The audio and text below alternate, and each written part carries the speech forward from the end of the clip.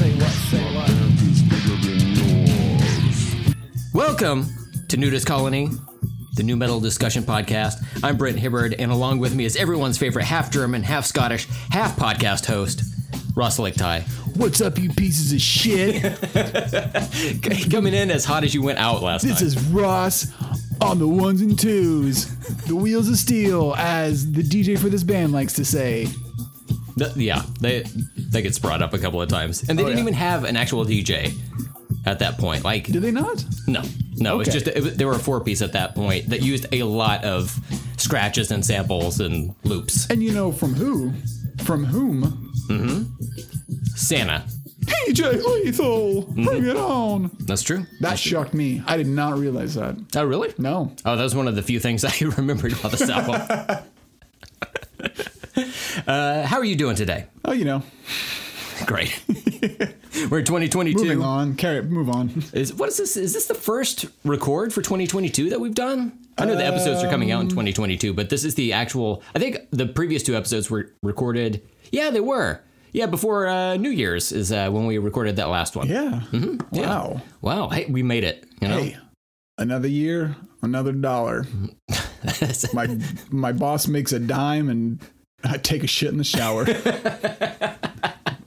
think that's a lyric for one of these songs that's coming up. This is way better than the lyrics for this album. For this album, yes, yeah. Oh my God, it's happening already. It's going downhill super quick. But today's main topic is Sugar Ray's Lemonade and Brownies, released on April 4th, 1995. And it was produced. It was produced. By O.J. Simpson. By the juice of very damn self.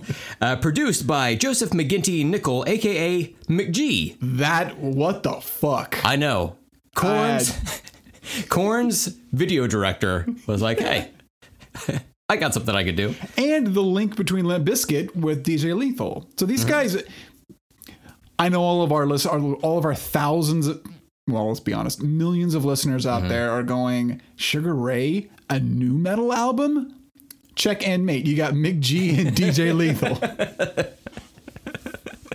That's true. Honestly, that's all we need to say. This could be a short episode. I think we're killing it here in about 3 minutes. But yeah, so I didn't realize that McG was producing music. I don't think he realized it either. I think it's just something that I don't know. I was trying to research it a little bit, and it seemed like one of these things where it's like somebody just kind of like fells their way up a ladder or something, because I don't know how he just like had access to a studio or anything like this. Well, he was friends with Mark McGrath. Mick G. I think they're the same person. Oh my God. Okay, let's. Honestly, I don't think I've ever seen Mark McGrath. I don't think I've ever seen Mark McGrath and Mick G in the same spot before. No unless they're the same person. Then in fact I have. So I guess that's a little bit confusing. Yeah. When somebody like says that shit about Superman, it's like, well, I mean, you just didn't know it. You know? Yeah. Right. Yeah. Mm-hmm. But honestly, I've never seen Bruce Wayne and Superman in the same spot before, so I'm just saying, no, it's impossible. No, it's stupid. Yeah, Superman's not that rich. He's not. No, he's poor as shit. No one knows who he is. Yeah, that's right. He's one of us. Okay, so let's go over the personnel here. So as we mentioned, produced by McG, executive produced by DJ Lethal, who also did turntables and samples throughout the album, and then DJ Homicide, who would eventually become Sugar Ray's DJ, did some additional scratches. I don't know, like all the scratching kind of sounds pretty basic on this to me. And actually, you know what? This is the first time that I'm able to mention that I was a DJ in some bands back in the day.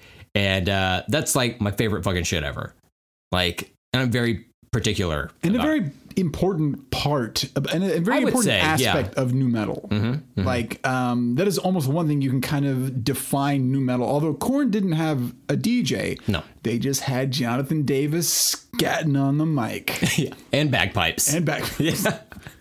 Some say that the Scottish version of turntables is bagpipes. Yeah. So. Scottish people say that. Mm-hmm. That's right. Speaking of Scottish people, Karen Gillan, if you're listening. She is, obviously. I'm married, but my wife gives me a pass for you. So if you're listening, just Shoot me a message on Raya. I'm on there. You got to give me that password. No. In addition to all of that production shit, the main band consists of Mark McGrath, who does vocals, Rodney Shepherd on guitars and backing vocals, Murphy Carges?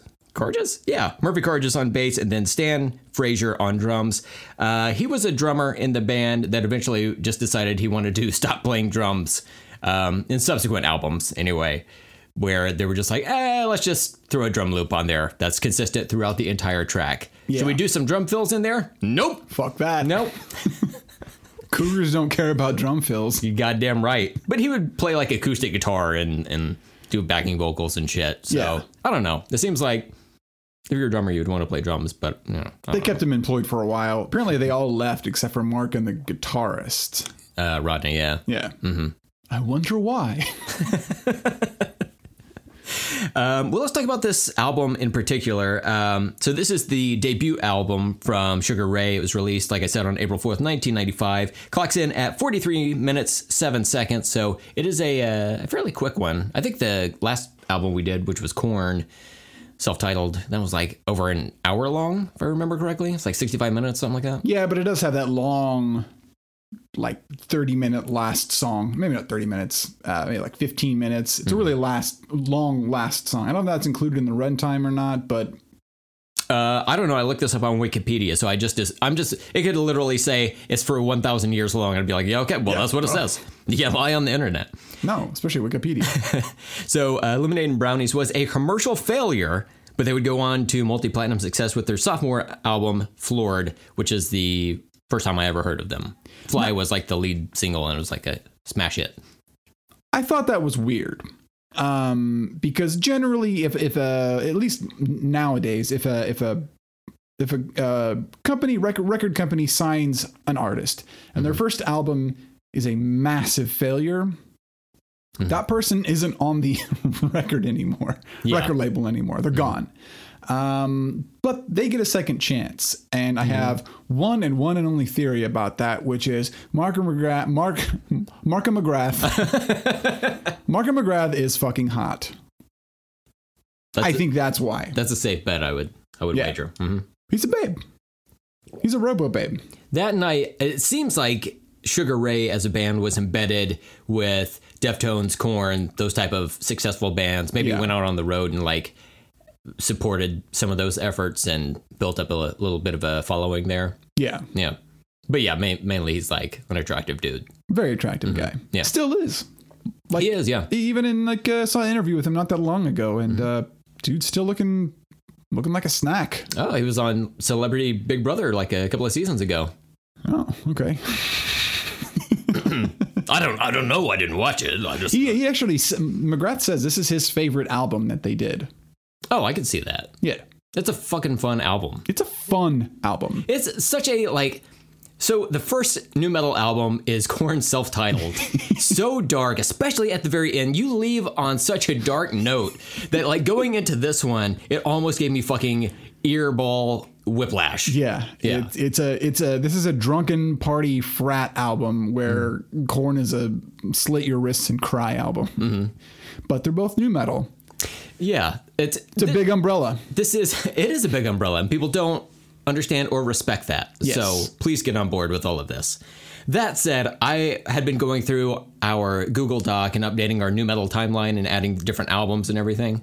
And I have become so sad looking at this thing because there's certain points where I'm like, oh, I don't want to have to talk about this for an hour and change, but we'll do it eventually, you know? So we have to acknowledge the cover art on this. Oh. We did a little bit at the end of the last episode, but this has the greatest album cover of all time. I don't care who says what. Like, Pink Floyd, please get fucked. Get fucked. Yeah, you don't... I'm saying it right now. Yeah. Kanye? No. Get out of here. Who else? The Life of Pablo? Mm-hmm. Does it have a chick doing doggy on a fur carpet? No. Get fucked. I don't even know if she's, like, doing doggy, but she is prone for... She is prone. Yeah. Mm-hmm. Yeah. Honestly, that's all I need. I want the whole photo shoot of this. Oh, my God. I would I would lose my fucking mind and my pants. So yeah, Nicole Eggert is the model that's on the front. She was in Baywatch at the time, and more like Babe Watch. Oh my! Did you just come up with that? No, okay, I wrote it. I wrote it. I workshopped that for like 3 days. You can tell. You can tell. It's good though. It's good. It was the effort was worth it. It's about delivery. Yeah, it's like fucking DoorDash. So Nicole Eggert, she was like you were saying on Babe Watch. It's just so fucking good. She was not like the most popular actress on there. That would have been Pam Anderson, but goddamn, she's turning up on this. Oh yeah, you know, this is perfect. Yeah, perfect album cover. Amazing. It reminds me of the old, big band jazz albums that you would find, say Are you okay? God. Where's your writer's room Marv now? Albert? No. Well, I'll edit this out later. No, there's like old, big band jazz albums that would always have like sexy Tijuana brass. You can Google these things, but they're very much in that line of types of albums, album covers. I'm pretty sure that they were directly inspired by those albums because.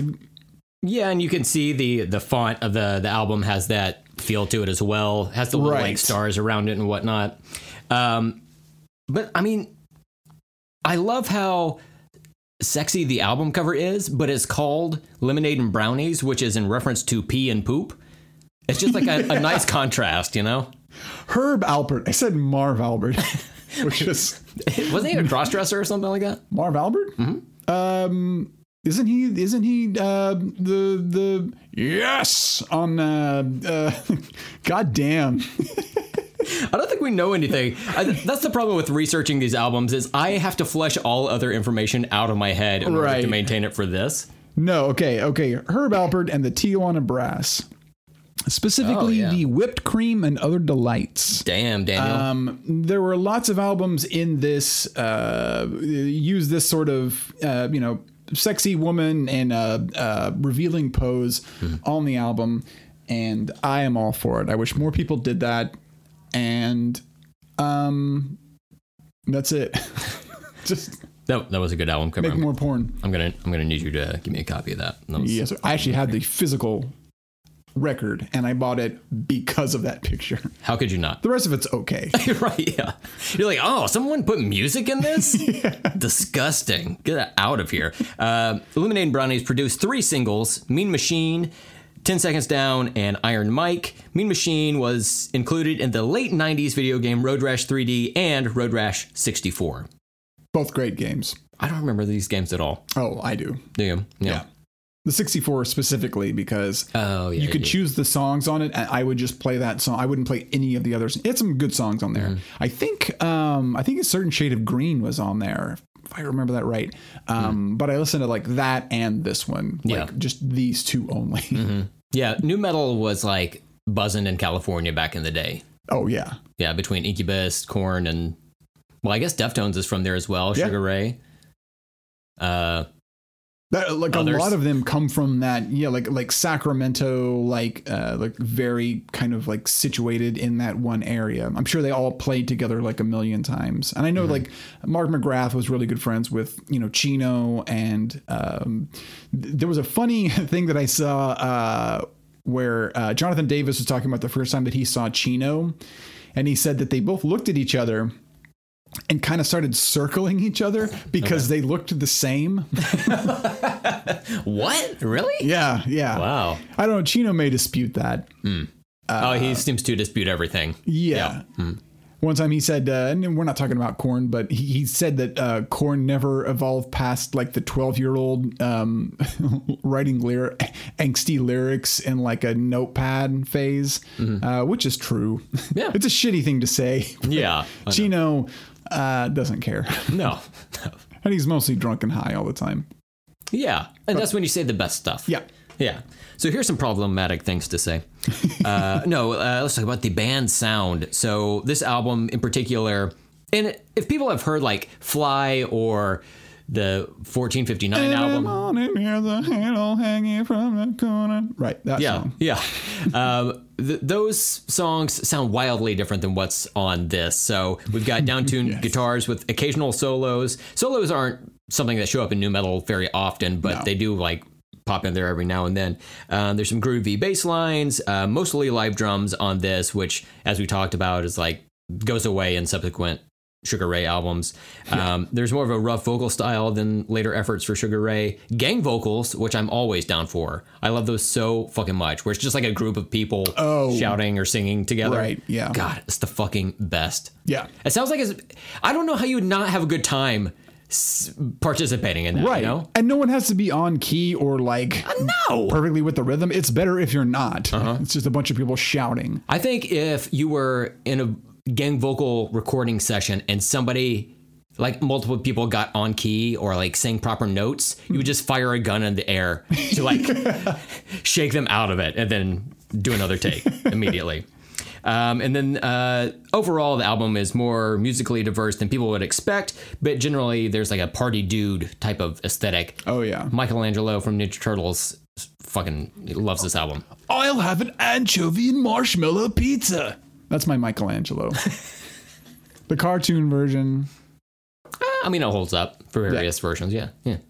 I realize that I can only do cartoon stoner impressions. I wonder why. I don't know. What leads to that? One wonders. Like, whoa, Scoobs. That's all I can do. Do you think whenever Shaggy sees a clean-shaved woman, like downstairs, he goes, like, no pubes? Like, no pubes. Yeah, there we go. That's what I call a Scooby snack. We built a thing together. I'm proud of that. Okay, so let's go through the different songs. So we've got 14 total tracks with 15 songs because, of course, there's a hidden track. I don't know if you stumbled upon this or not, but it was a thing they did back in the day. Everybody did it. Everybody did it. You gotta have a DJ and you gotta have a hidden track. And also something that pops up in nu metal quite a bit. This would be the first example of that as we're going through the timeline here. But there's like an opening like track that's not really something a band would perform live. Right. But it's just like a opening instrumental, like a welcome to the album type of thing. Yeah. So let's start there with track 1, Snug Harbor. I've got a note here. It's a fun little intro to the album that represents the fun and excitement of the band after getting a record deal. That's what I read online. I'm taking it as fact. How can you not? Oh, okay. That makes sense. Yeah. Yeah, it's good. There's a lot of these little interludes, these like sort of groovy,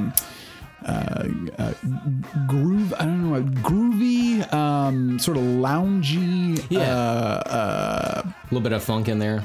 Yeah, kind of thrown in. And I actually really, really enjoy. There's one in particular that's probably one of my favorite songs on the album. Okay. We'll get to it later. But I really enjoy this because it breaks it up. It breaks the album up. Because some of these songs, because there's no real melody to most of these songs, and maybe on first listen, things like this can kind of blend together.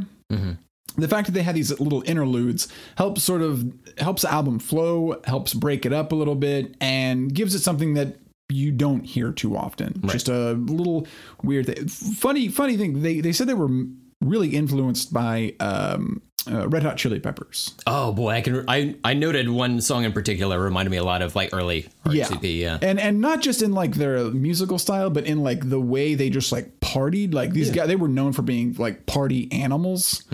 And it really, like, you watch the videos and they're like, I think, is it Mean Machine, where they're like on ice? They're like, holy shit.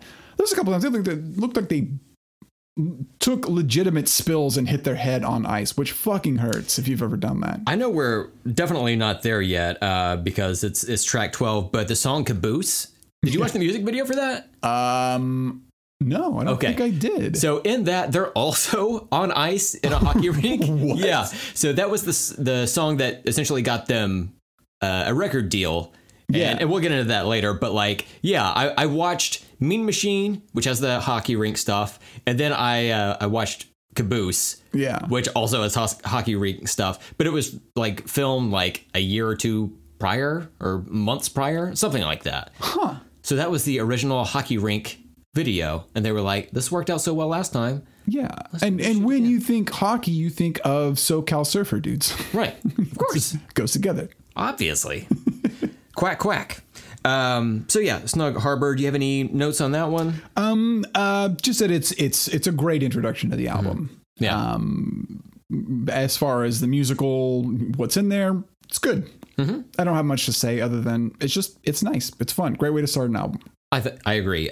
We've been talking about it longer than the song itself is, so we can move on to track 2, Rhyme Stealer, the first record scratching on a new metal album, and I am here for it. I made that note as well. Oh, nice. That's the first scratching that at least we've covered, and I think under the umbrella of new metal, this would be technically the first. Mm-hmm. That's it. And it's good. Yeah. It sets the tone for the album, lets you know what you're in for, and is a good representation of, I'd say, the album in general. Mm-hmm. As I said, I used to be a DJ, and I am hyper picky about it, so just be prepared for me to bitch about it constantly going forward at all times. Outside of that, I noted, look, I listened to Sugar Ray's sophomore album, Floored, a lot. Like, I'm very familiar with that album. Looking forward to eventually getting there in subsequent episodes of the show. But I know that there's some like heavy stuff on there. I know there's some like good guitar riffs there.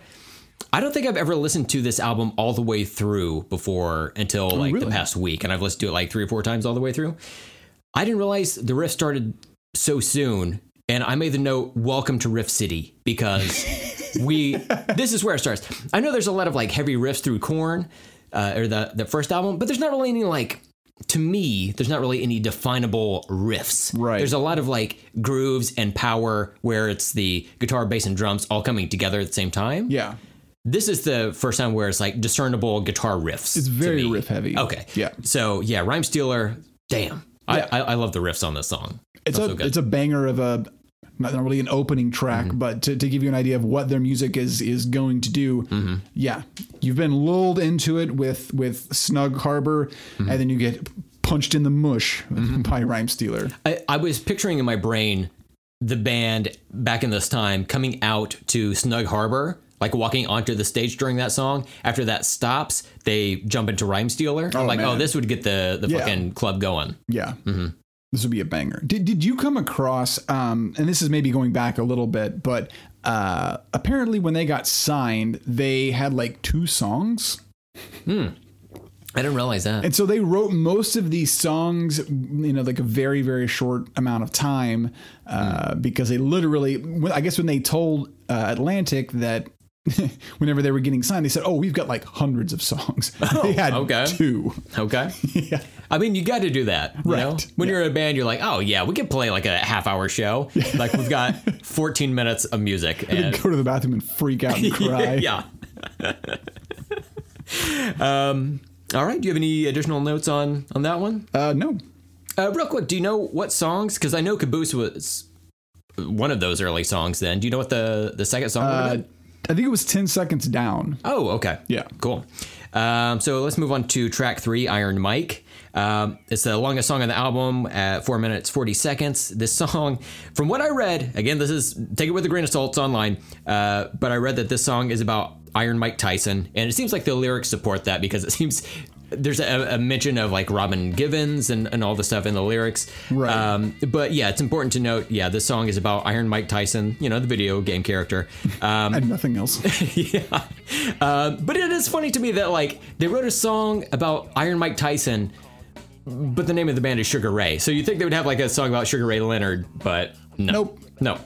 Guess they were just boxing fans? I don't know. I guess, like, it makes sense. It's kind of a one-to-one. Okay, so I've listened to this album for a long time. Oh, okay. I should have checked the dates on this, but is the sample, he's saying kick ass, right? Uh-huh. Now, is that Will Ferrell doing Harry Carey? Ooh.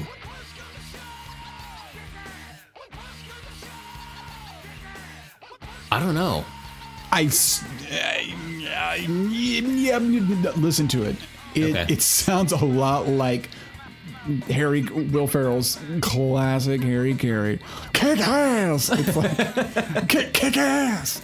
I can't hear it. Even if it's not that, it will always forever be in my brain. Will Ferrell doing Harry Carey. That could be in DC canon at this point. That's all I care about.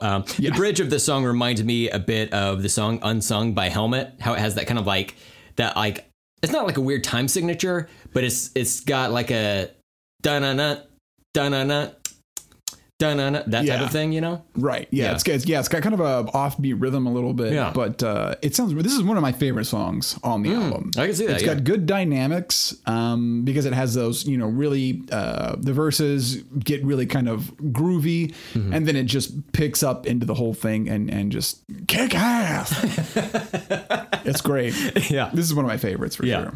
I noticed on this album there's a lot of repetition as far as like singing lyrics over and over again, like an entire chorus will just be the same line repeated 4 times, or that kick-ass sample is repeated at the end of each line, something to that effect, or some combination of it. And I mean, with what you were saying about how quickly they were having to put these songs together and write them, that totally makes sense. But also it's like, it works, you know?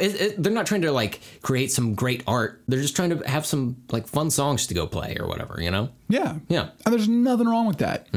It's good. There needs to be more bands like this now. Everybody tries to be too serious. And listening to this album, I'm like, this is just fun.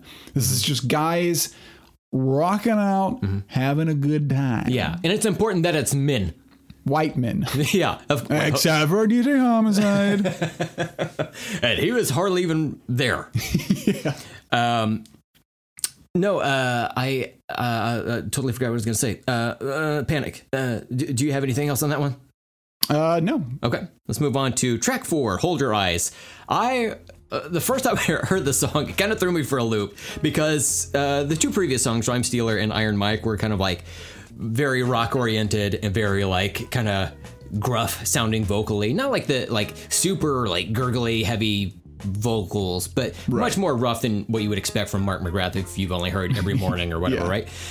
So when it gets to this one, I'm like, God damn, this motherfucker can sing. Like he's like, I legit enjoy his singing. Yeah. He's got a good voice. And like, what we're talking about, Sugar Ray as a whole, like, I like Sugar Ray. I didn't like get all of their albums or whatever. Right. I think I stopped at the self-titled one, whatever is the white cover or whatever. It's essentially an album too far. That I went, right? Yeah, that was one too far. Yeah. But like, look, I'm a 311 fan. There was an appearance by Nick Hexum. I'm like, I gotta listen to this, you know? I do like that song. Yeah. But like, generally speaking, I like Sugar Ray. Mark McGrath seems like an okay dude. We're recording this on January 12th, 2022. So we're just not sure if anything weird came out. We don't know. But I really enjoy his singing, and from some of the videos I've seen online of like live performances, he seems like a good front man to the band and everything. Oh yeah, he's a great front man. Yeah, and like the band overall, it seems like they much like Limp Bizkit, I feel like they know what they are.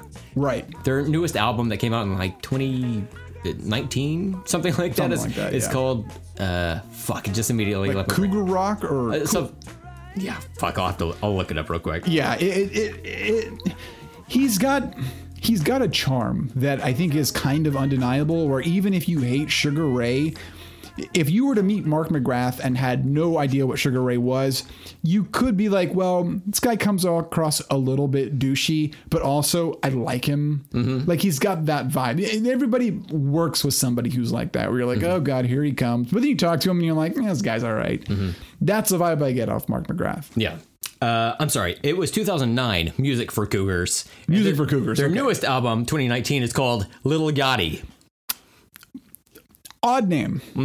They knew what they were doing, though. Odd name. They had to have known, because it's spelled Little instead of Lil. Hell. Right. Yeah. But yeah. So it's like a jazzy little ditty. I really like the bass tone on this album, and I think this is a nice showcase for that.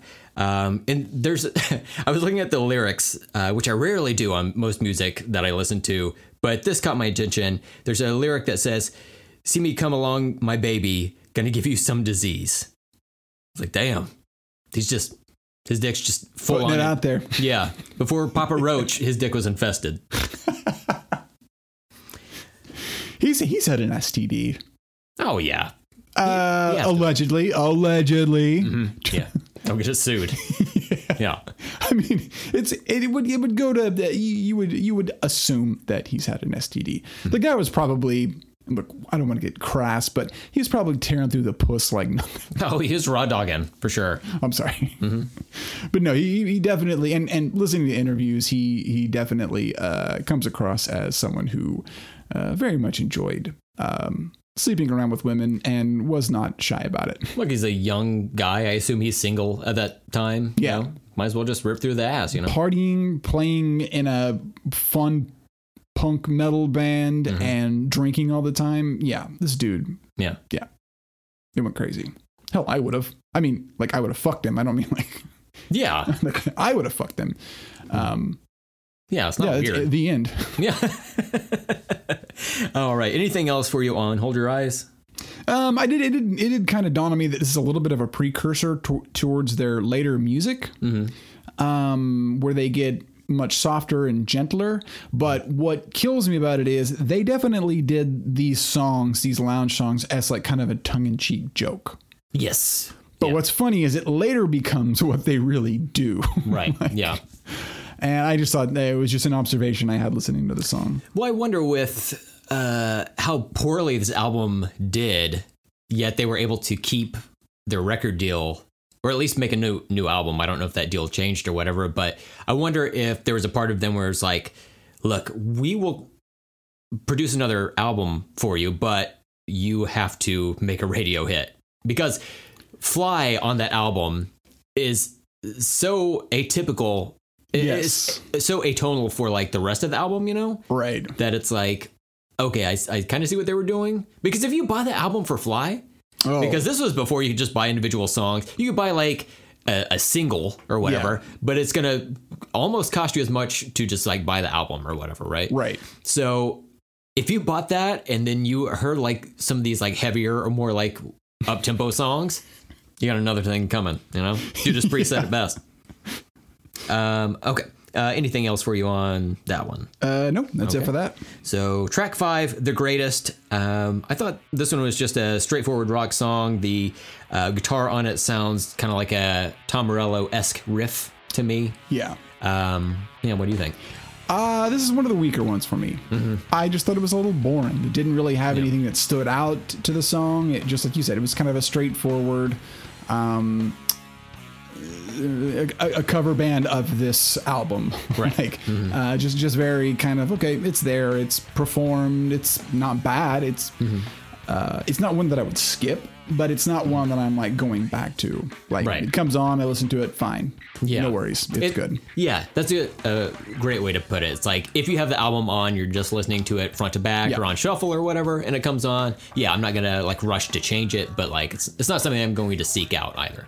There really aren't that many skippable songs on I'd say there's probably like no skippable songs on this album. Like I could listen to this front to back without really feeling the urge to change anything. I don't love every song on the album, but like I said, they're all listenable. Yeah, for sure, for sure. Yeah, I'm the same way. I've got like my favorites, but then like it's totally inoffensive to listen to. Not anything where I'm like, if I put this in my 3-disc changer and hear one of these songs in the middle of the night, it's not gonna make me wet the bed.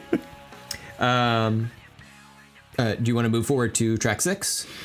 Yeah. Okay. What is it about track 6s that are just like have weird, sometimes problematic titles? I did some research on this. I don't know how well you looked into it, but track 6 is titled Big Black Woman. It was originally titled Big Butt Woman. And that was when the band was called Shrinky Dinks. Back in the day, that was their name they got signed under. But because of like whoever owns the Shrinky Dinks, like that actual like Shrinky Dink like technology or whatever that little like. Our scientists at Shrinky Dinks are suing your ass. We're on the cutting edge. So due to a lawsuit, they were forced to change the name. They changed it to Sugar Ray. Sugar Ray Leonard had no idea, I guess. I don't know. But well, he did eventually. He found out about it, and Mark McGrath says that they worked out a deal Okay. Because I guess Sugar Ray Leonard was like, well, am I getting royalties off of this? And they're like, no, you're not. But like, we can work out like some kind of, and I don't know what the deal was, but apparently it was something they both walked away happy with. So free tickets. Yeah. For life. Yeah, that's right. I don't want to say anything, but we got some cougar rock shit that's coming up, and I don't think you're going to dig it. Bring your lady out. The lyrics to the song were supposedly inspired by the time Mark McGrath was hit on by a transvestite. I don't know. I didn't really study the lyrics that much. It gets worse. All right. But musically, and as far as like the song itself goes, it feels like it has a punk rock aesthetic to it, and this is the song that reminds me of early Red Hot Chili Peppers. Oh yeah, for sure. You know their Red Hot Chili Peppers cover of Higher Ground. Yeah. Toward the end of that song, it gets like real like thrashy in a way. Oh right, yeah. That specific sound at the end of that song reminds me of a lot of the feel of this song. Right. Right. Yeah. Yeah. No. Wait. Is that what he says? He tells someone to back off. Like this is like, yeah. I started going through the lyrics, but then clearly I just like, it's back off, big black woman. Oh, really? Yeah. Oh, well, yeah, that's problematic then. Yeah. Okay. like I went through some of these. I like kind of just like poked around on the lyrics. Yeah. And I just skipped right through it. Like I used Genius to look up some of the lyrics, and if has that little thing that's highlighted, I'll click on it just for like more information or whatever. That one didn't have any of those boxes, so I was just like, well, I guess there's nothing important here. Moving on. Yeah, there wasn't much on Genius about anything on this album. But reading the lyrics, the transvestite thing makes the lyrics make more sense, I think. Because it's like he offers to buy like a woman a drink at a bar, and then like goes home with her, and then like changes his mind. And I was trying to I was like, well, surely he would have known if she was a big black woman. If he didn't want to be with her, fine. But why would he offer her a drink at the bar? But being that it was about a transvestite, probably means that, you know, the worst of it. So I don't know. His opinions may have evolved on this, so I don't want to say, you know, fuck Mark McGrath. But at the time, 1996, Mark McGrath, 95 Mark McGrath, fuck Mark 1995. God damn it. We get what you're saying. 1995 Mark McGrath. That's what I'm saying. Let's just put it on the record here on episode 3 of NDC. Ross and I are both like super liberal, like accepting people. Yeah. Everything else that we say going forward should be covered by that. That said, we're probably going to fuck around and find out. Oh, so, yeah. Yeah, we're going to fucking joke around. Okay. So we learned about that one. I like the bridge on this song. The dun dun dun dun, and you know everybody loves it when you make music with your mouth. Oh, it's the best. But it's the dun dun dun dun dun dun dun dun dun dun dun dun dun dun. I really love that part. Yeah. The lyrics, not a fan of. Yeah. Unfortunately, I would probably put this song much higher on my likability if not for the lyrics. See, this is why I don't bother looking at lyrics. I barely pay attention to them in music unless it's just something that I've just really piques my interest, you know, catching my ears. Like, what did they say there? I barely do it. So I'm just gonna, after this discussion, after this record, I'm just gonna wash that out of my head and not think about that ever again. Like when I saw Mark McGrath on Big Brother a couple of seasons ago, he seemed like real, like chill and accepting of like everyone. There were people of all stripes there. People evolve. Exactly. And especially since he lives in one of these coastal elites living in California. Ugh. Oh my God. Put some tofu in your hummus and go ahead and milk your kale. Ain't nothing but stairs and queers in California. It's pronounced quars. Quars. Yeah. Quar. They sparkle in the sky. All right. Do you want to move on to number 7? Yes. Okay. So track 7 is Mean Machine. I will say up front that this is my favorite song on the album. Agreed. Are we 2 for 2 on that? Because Chutes and Ladders, right? Blind for me. Okay. Yeah. Okay. But yeah, we're right there. Yeah. Yeah. But yeah, this is my favorite song. I feel like this is probably the song I've heard the most. I was looking this up, and it said that the music video for this song was featured in an episode of Beavis and Butthead titled "Bang the Drum Slowly, Dumbass." So the first time I heard about this song, that title's funnier than everything we've done and will do. 100%. The first time I heard about this song, it was after the album Floored came out, and on our local radio station at the time, Z104.5, The Edge. This is modern rock. Not anymore. Nope. They would do these things called double edge on whatever. It's kind of like your standard 2 for Tuesday, but it was like more special because it was like every now and then. Right. And at the time, I believe Sugar Ray was coming to town for, I think, Edgefest. And that was at that point that the only hit song that Sugar Ray had was Fly. And they were like, well, we're playing a double edge. I think it was like a full day, just like as a special thing. They had double edges of every band, and they wanted to hype up the festival. So they were like, well, let's go ahead and play Sugar Ray, but we need another song to pair this with. And they paired it with Mean Machine because that was like the other song that was available at the time as a single. Right. And fun little note, I actually saw Sugar Ray at that Edgefest 1997. Oh, okay, yeah. I had to look it up because I couldn't remember, but yes, I did see them play in 97. So this would have been post Floored, but I'm sure they played a lot of songs. I don't remember, but I'm sure they played a lot of songs off of this. But yeah, those double edge. Oh man, I love those because they would always play like the modern one and then like it's kind of a more less known, unknown song. Yeah. And so it's fun to hear that because you didn't always get these kids today. They got their Spotify's and their Apple Musics. Back then we just had the radio, you know? Yeah, it was a way to help like direct you toward a new band's material, right? In a way, instead of just like, well, here's 14 songs, just fucking pick one, you know. Snug Harbor, that's what you're going with? Okay, not real representative of what you're going to see live, but all right. So yeah, I remember liking that song back then, but I didn't like buy that album. I ended up buying like Floored at the time, right? Which I ended up buying it at Walmart, so I got the edited version. Oh man, I didn't know like it was cash. I need some cash. Yeah. I need some cash. Yeah. I didn't realize the word fucking was in there constantly. Right. I was missing out. I was pissed off about that. I think a nice triple feature with this song, Mean Machine, is a song about cars, which is something that people in rock do from time to time, you know, going back to like rockabilly music forward. You could triple feature this with RPM, also by Sugar Ray from the next album, Floored, and Fuel by Metallica. Just have yourself a fun little like time Tokyo drifting through your neighborhood. Yeah. Fuck yeah, dude. Fuck yeah. Fuck yes. Yes.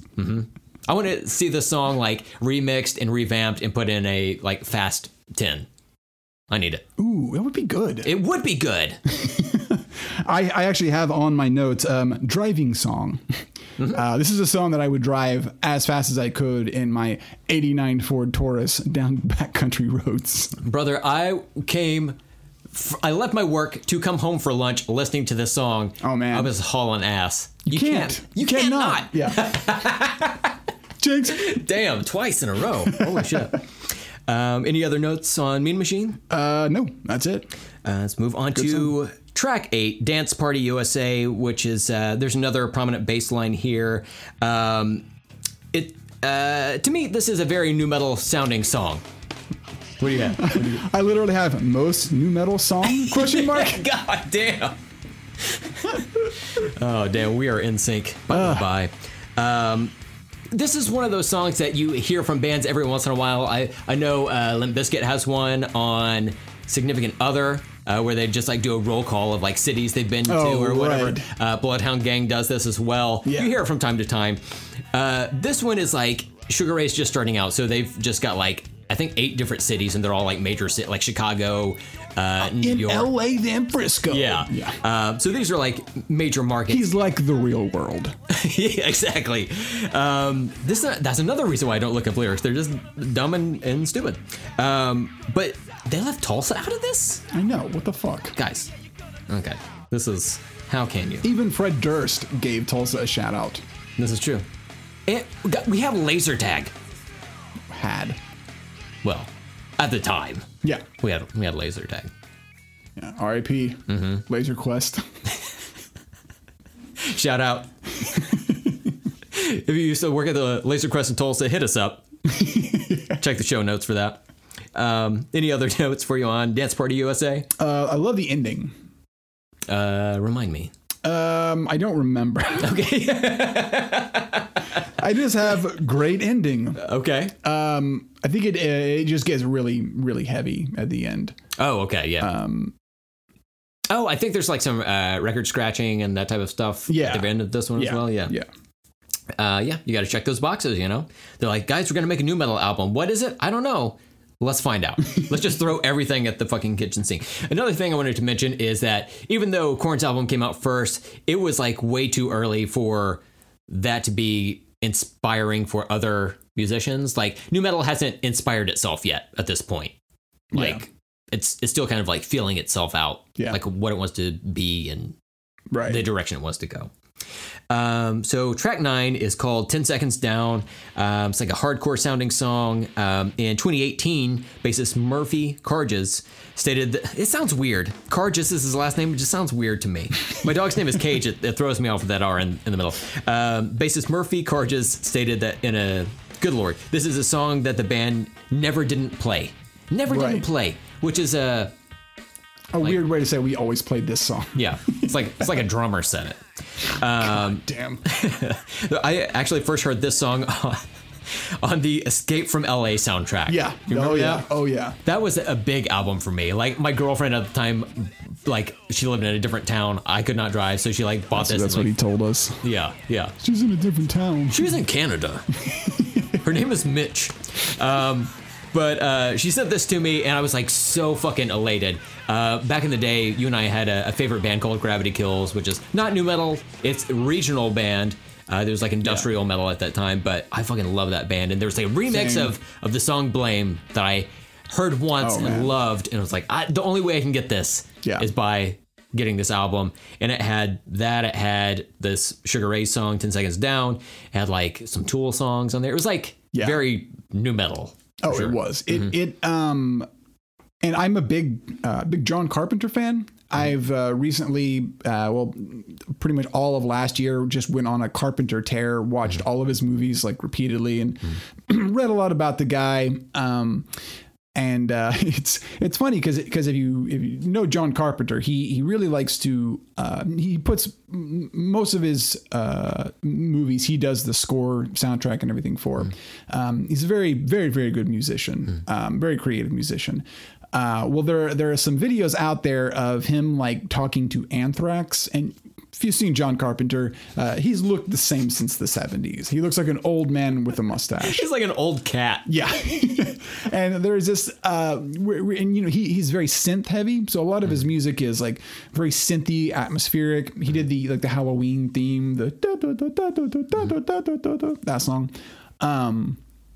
But there's like this clip, killed me, where he's talking to Anthrax, you know, Scott Ian in the booth, and he's like, can you guys do more just like da da da da?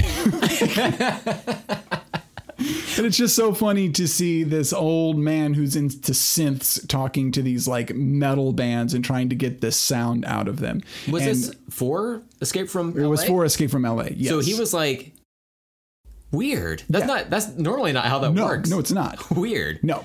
And a lot of the background music, like the score to it was like song. It wasn't just like tracks, like pre-made tracks. He actually, like, I say scored, which was really him yelling at Scott Ian to play it more like this. But he like oversaw the production. I think it's one of the few I think maybe Memoirs of an Invisible Man he didn't do the music for, but it was one of the few movies that he did not do the score for. I guess a thing to Ennio Morricone, but did he do the music for Memoirs of a Geisha?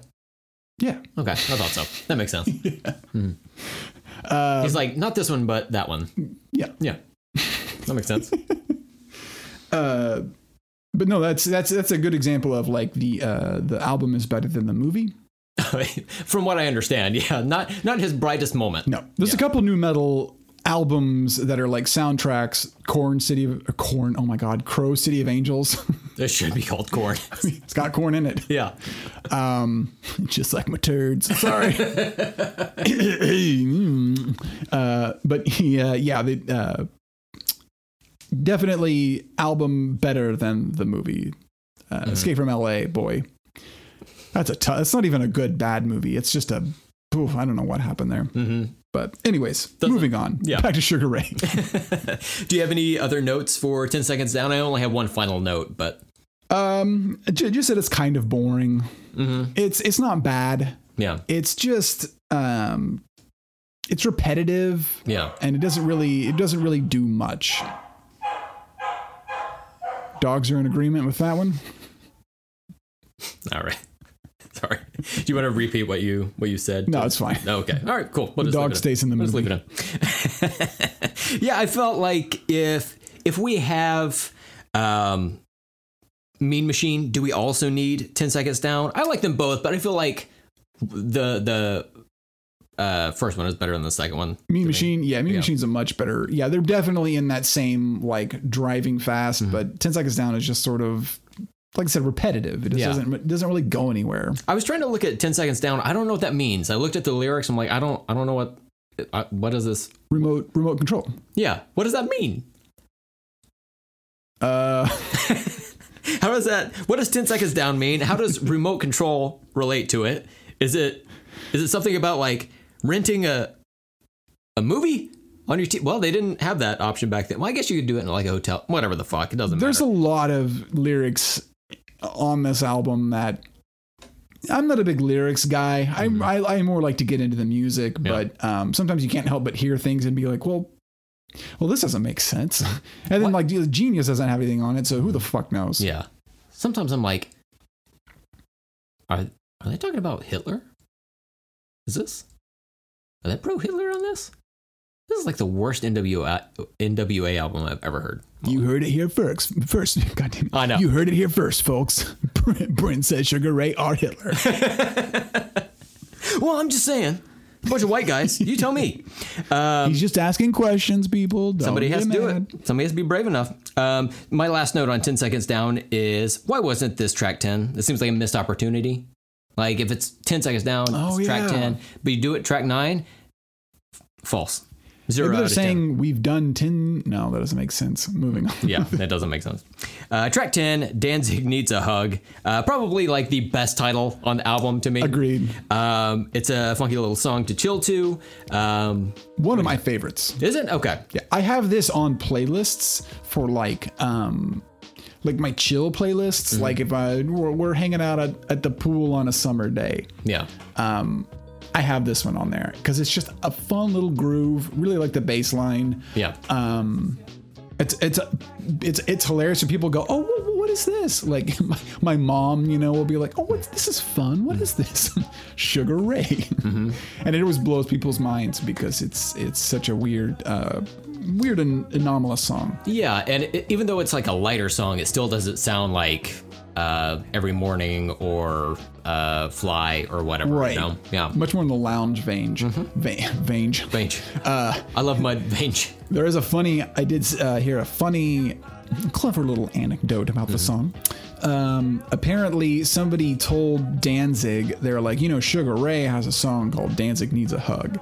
And he said, the boxer? He said, Sugar Ray fucking sucks. That seems consistent. Yeah. I can see him like being told that over dinner. He like peeks over the menu to say that and then goes back to it.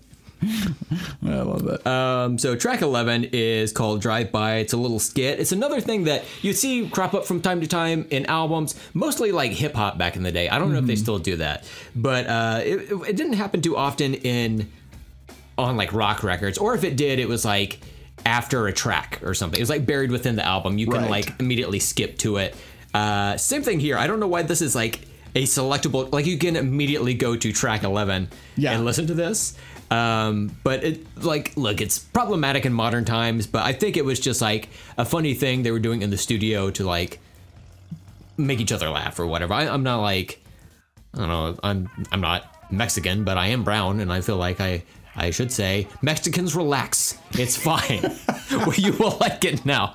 No. Like, you guys freak out over everything. I don't know. I don't know. I don't feel like they're making fun of Mexicans so much as it's somebody who's from my point of view, as someone who works in customer service, I enjoy it because it's like someone in customer service fucking with the customer. I like that aspect of it. The accent is problematic. It shouldn't come from a white guy, but the general idea I'm on board for. Yeah. This one, yeah. When I was younger, 95, I would have been 12. Yeah. I didn't think it was funny. Full disclosure. Listening to it now, I'm like, ooh, boy. Yeah. I don't know. It's not even really a song, so it's not like I have any problem skipping it. But I will say when he does the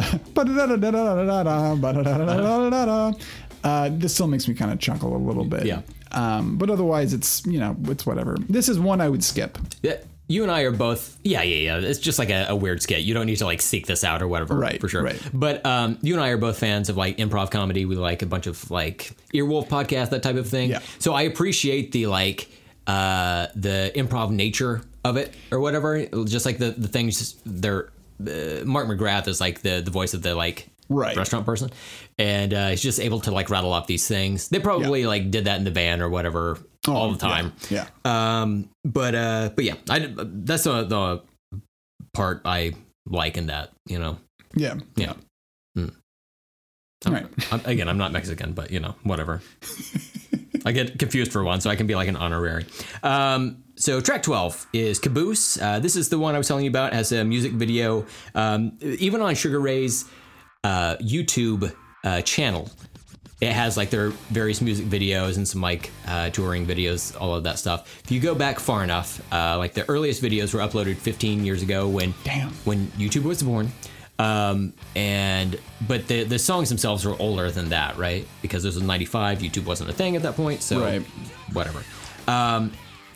If you go and look at it, it will say like Mean Machine by Sugar Ray. It will say Iron Mike by Sugar Ray. This one, if you look on their YouTube channel, it says Caboose by Shrinky Dinks. Really? Yeah, it's fucking funny. Huh. But you could tell that they look slightly different at that point. Yeah. But just barely. Like there's just barely any changes in their appearance. Mark McGrath looks like a little bit skinnier and his hair's a little bit longer and more brown. Whereas like after they got signed and like produced other videos, I think he like bulked up a bit and then his hair got a little more like blonde streaks in it or whatever. But the funny thing is, if you look up the video, like the thumbnail of the video is Mark McGrath in a chair holding a dog, and then there's a shirtless black man standing behind him, and they're both in front of an American flag. I just looked it up. Yes. You described it exactly. Yep. Yeah. As soon as I saw that, I was like, "What is this?" But Shrinky Dinks. Wow, that's crazy, right? But yeah, this is the song that got the band signed, and the version of this song that is on the album. Oh, and he's wearing a cowboy hat. Yeah, the version of this song that's on the album differs from what you'll see in the video. The audio itself is different. Oh, really? Yeah. Okay. So there were some like samples that were in that weren't included in the final like album version of that under Sugar Ray. Yeah. So I guess it was like a demo then. That was probably the audio from the demo. I think so. Assume. I mean, it sounds pretty good. And I honestly, like, I prefer the Shrinky Dinks version because there's elements of the song The Choice Is Yours by Black Sheep. Do you know that? Nope. You know that song? Well, that's in there. And that's cool. All right. And it can be heard word for it. It can be heard in the video along with like that like that drum break that's in Korn's Kick the PA. Oh yeah. That's in there toward the end of it. Okay. Yeah. You know it's what? Been sampled a million times. Yeah. And I gotta find this because you gotta hear this because I know you'll. Well, that's interesting. You'll recognize it as soon as I play it. Because that same drum loop, is that not the same drum loop from Fly? It is, yeah. Okay. Yeah, you're right. That's a popular like drum break. Right, it's fucking everywhere. Let me see. I thought I had it. I thought I was. Do you think Caboose is about butts? God, I hope so. have a lot of money writing on this. Okay, so the choice is yours. Let me know if this rings a bell for you. Maybe if I turn the volume up. Oh, fuck, I know this song. Yeah, of course. Well, it's like the, come on. Right. Yeah. No, I totally know this song. Hold on, wait. Okay. God damn it. That hook, come on, is like in the song throughout like all the verses. Oh, interesting. Yeah. So. Okay. That was a good detour. We're all happy I did that. Yeah. But hey, you don't have to edit it in. Yeah. So that's good. Yeah. Anything else for you on Caboose? No, pretty much we already covered it. It was their first song. It was a song that got them the record deal. And just represented on the album cover. Oh, because a woman? Because Caboose, yeah. Oh, yeah. She's got her caboose in the air. I wish you could see it. God damn it. They could just like turn the camera just a little bit, you know? God. I got to see those negatives. Getting horny on Maine. I need it. All right, so let's move forward to track 13, Scuzz Boots. Yep. Some of these song titles, they don't relate to the lyrics at all. Not terribly unusual, but there's like a lot of them on this album. Yeah. This song title is a reference to showering in a broken shower with standing disgusting water in it and having a scuzzy ring around your ankle, which is gross. I thought it was about like those fuzzy boots that women used to wear like in the 60s, but this is way grosser. Yeah. Jesus Christ. Yeah. It really reminds me of like a 90s soul song. Like I think you could easily hear it on like a 90s R&B station. It's a good song. Oh, it's okay. It's another solid song. Like I think you could take all of these lounge songs and like completely remove them from the album, and it would make a fun little like mini album, and it would sound like consistent. I know they're playing them off as kind of joke songs, but I think that they're actually really good. You don't think they're serious about a song called Scuzz Boots? Maybe. We'll never know. I've heard worse. I hope the song is in the Library of Congress somewhere. It's got to be. It has to be at this point, right? Biden is just like, hey, gosh. And he just falls down. Hey, Jill, come here. I got something I want to put on for you. We're liberal, but fuck Biden. I'm not even joking about that part. So people, side tangent. People try to be like, why don't you see people? If Biden won the election, why don't you see people driving around with Biden flags on their back of their trucks? Because we're not insane. Also, I don't have a truck. And also, I didn't vote for Biden. I voted against Trump. Mm-hmm. Yeah. Anyways, moving on. Yes, you got to do what you got to do, you know, in a pinch.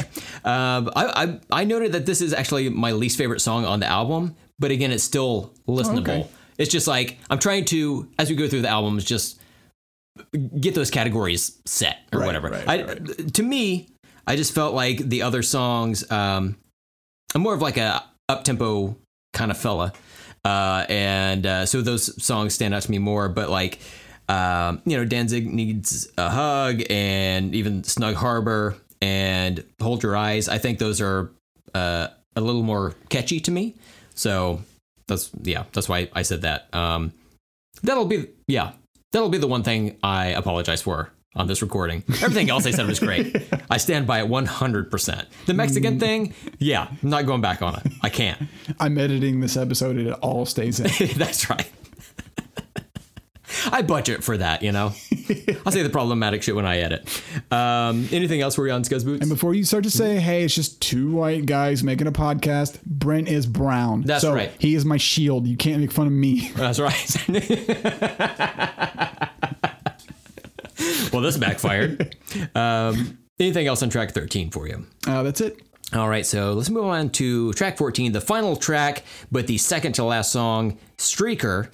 And I noted that, you know what, even though the album's coming to a close, we got plenty of gas in the tank for one last trip to Riff City, bitch. Oh, yeah. Oh, my God. This is riff heavy. This one, it's like the guitar and the bass sounds so thick on this album.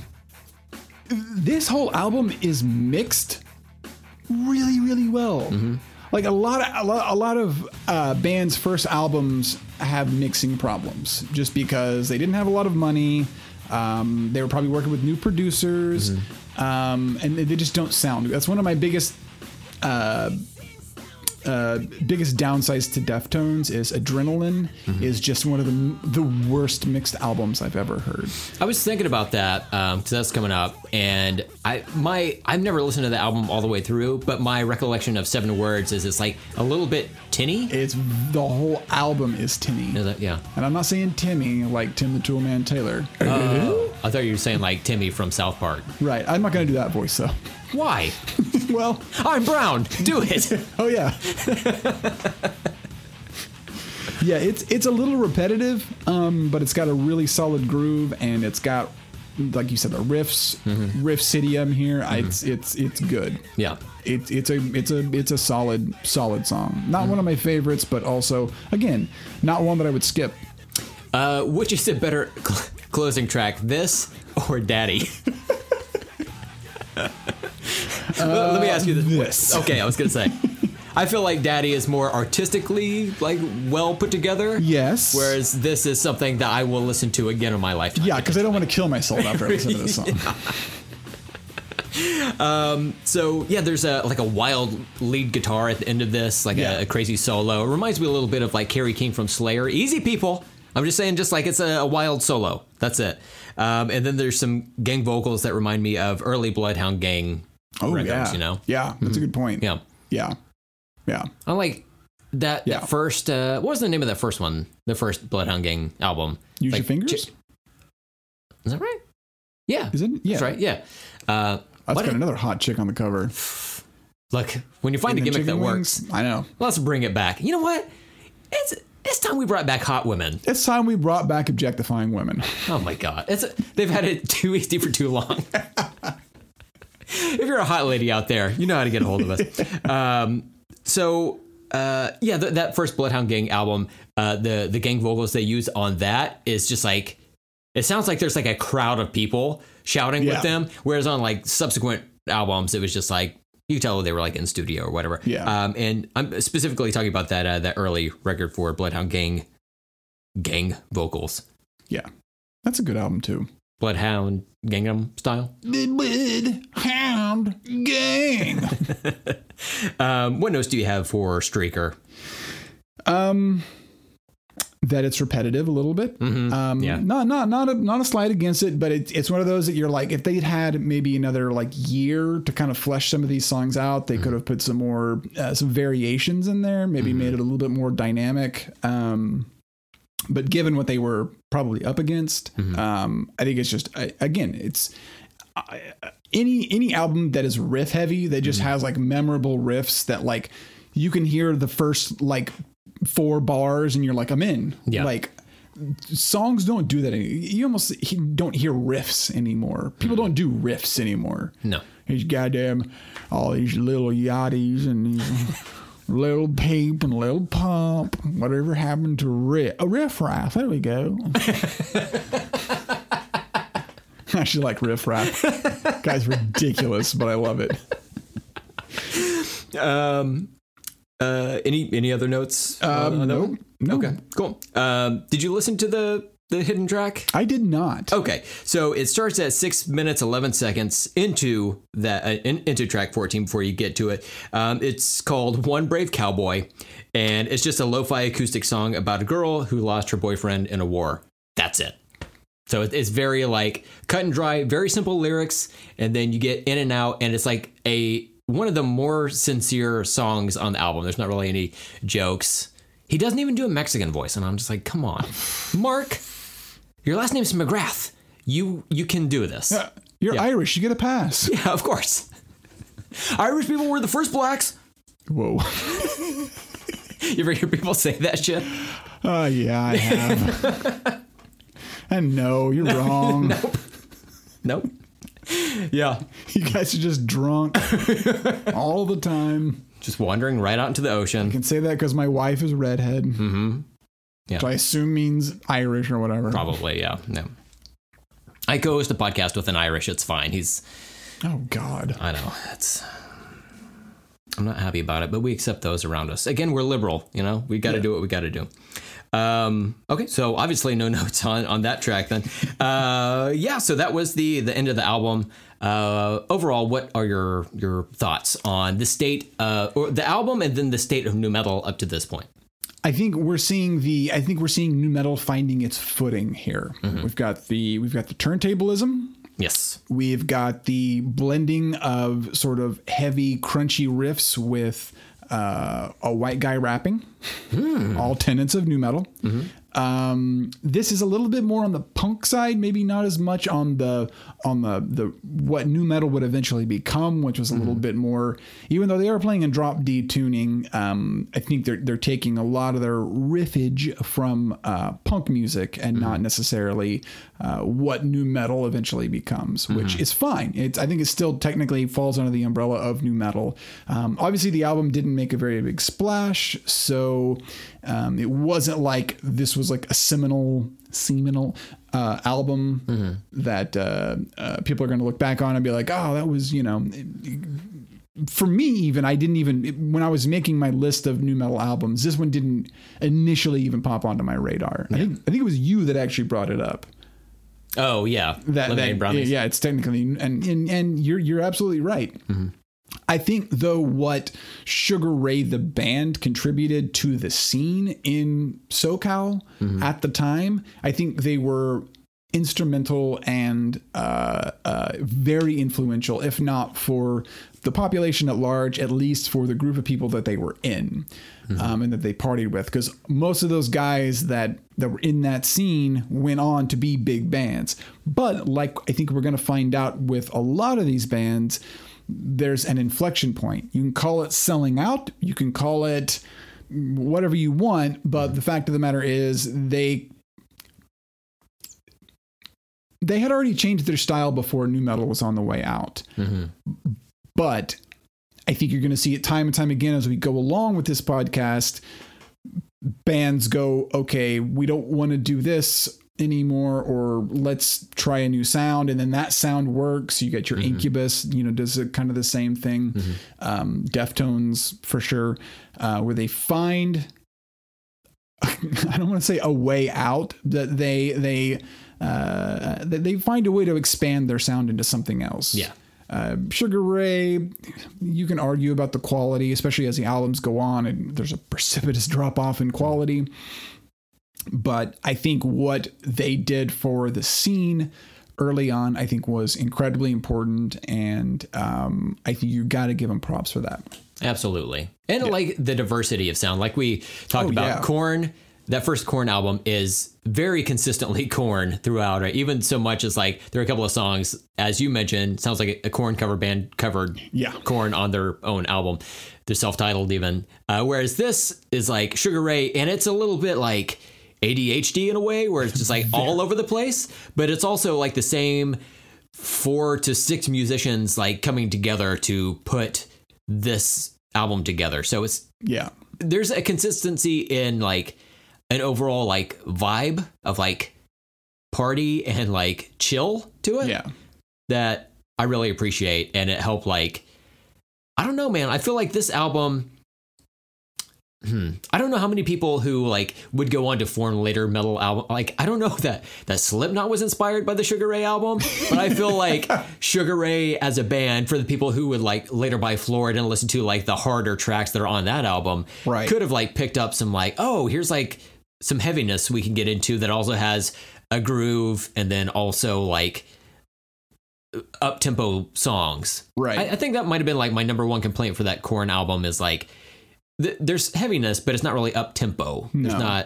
Doesn't have the speed to it. Whereas this is, well, more my speed. I'll just say it. It's definitely more.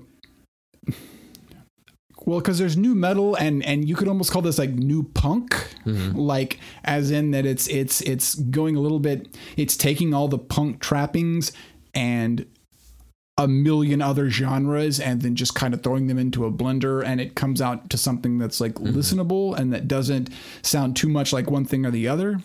So I think that innovation, and listening back to it, it'd be easy for people to go, "What? That's innovative? You really calling that innovative?" But it really was for the time. 95. There was nothing like this being played. You could maybe say Red Hot Chili Peppers a little bit, but they definitively did something new with this album. Yeah. And for that, it's just it's a party album. Like you could put this on a party, play it all the way through, and I think people would enjoy it. So I think for that, I give it 2 thumbs up.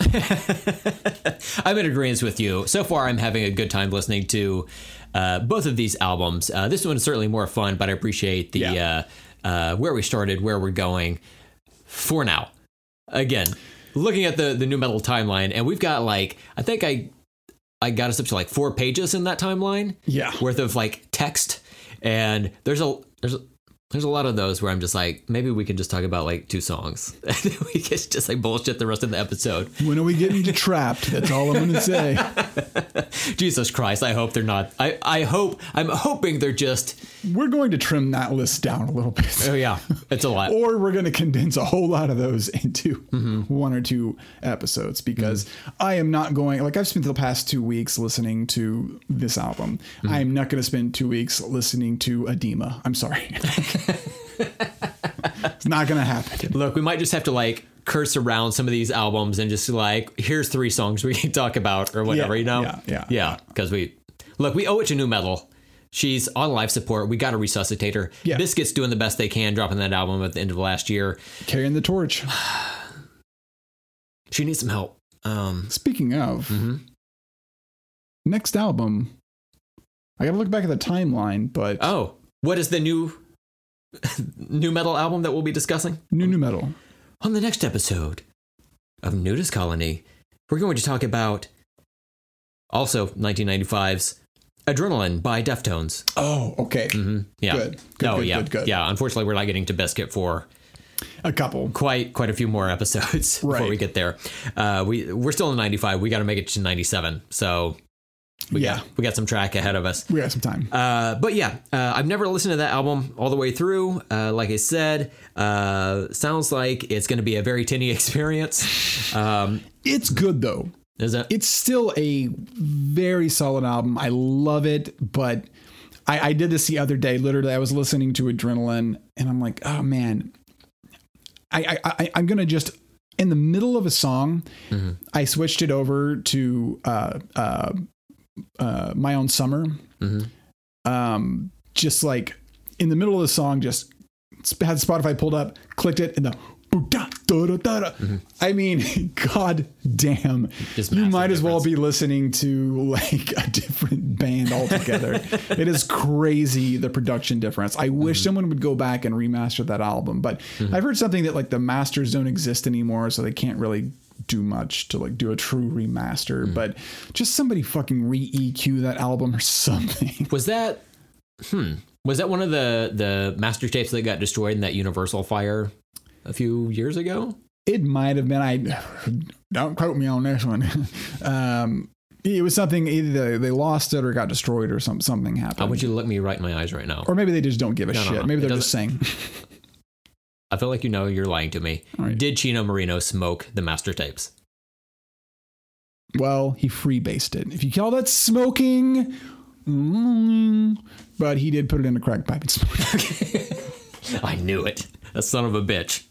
I knew it. You can see it on his face. You can tell. Yeah. All right. So anything else for you on this episode, this upcoming album that we'll be doing? Any other notes? I did see that somebody asked them if they wanted to do a 20-year reunion and go around and play these songs, and they said absolutely not. Who, Sugar Ray? Yeah. No, yeah.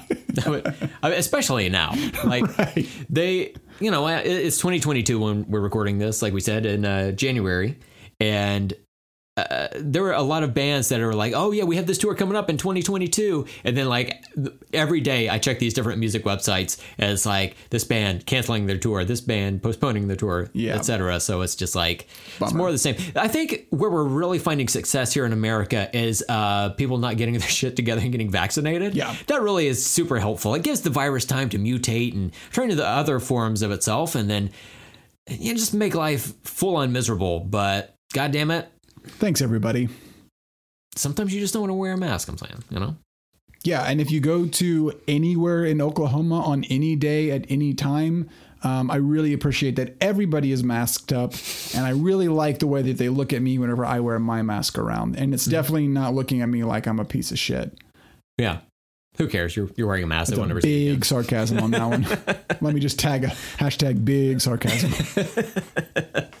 All right. So that should wrap up this episode. So be sure to follow us on Twitter and Instagram at nudistpod. Email us at nudistpod@gmail.com. There's no T in it. It's not nudist. It's NUDIS. Look, we know it's bad. We can't. Like, we could help it, obviously. We knew this going into it, but like eventually you'll just acclimate to it. Just go ahead and type in nudistpod@gmail.com. Send us an email. You can just put the word test in there, but that way it's saved in your email for next time, whenever you have something to really like talk to us about, you know? Right. And please reach out to us. We want to hear. We want some feedback in this. Give us 5 stars on Apple. Apple Podcasts. But listen to all your podcasts on Overcast. Don't.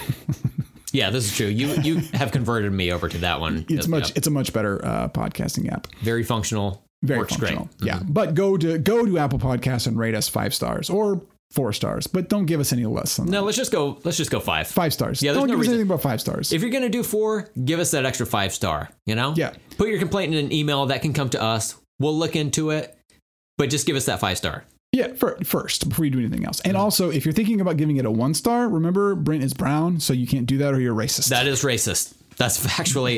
Yeah, it is. There's a gif of a little black boy that says, "That's racist. That's talking to you." You know what it is. I know you've seen it, and I know you've been sent that gif, you piece of shit. But yeah, if you have any questions or anything like that, if you have thoughts on anything we discuss, please let us know. Yeah. Also, I've been sort of guest hosting New Criminals with Eric Bookout. I heard they actually changed the name to True Criminals. What did I say? New Criminals. God damn it. That's the combined show. That's their combined efforts. Jesus Christ. True Criminals. And I actually don't worry, I got our name wrong whenever I heard it. Yeah. Out of mercy, I did not text you because I was like, you know what you did. No, as soon as I heard it, I was like, God damn it. Fucking moron. But don't worry, I'm going to get it all wrong. But it's called True Criminals. It's a really good podcast where we talk to people anonymously who we talk to them about their crimes.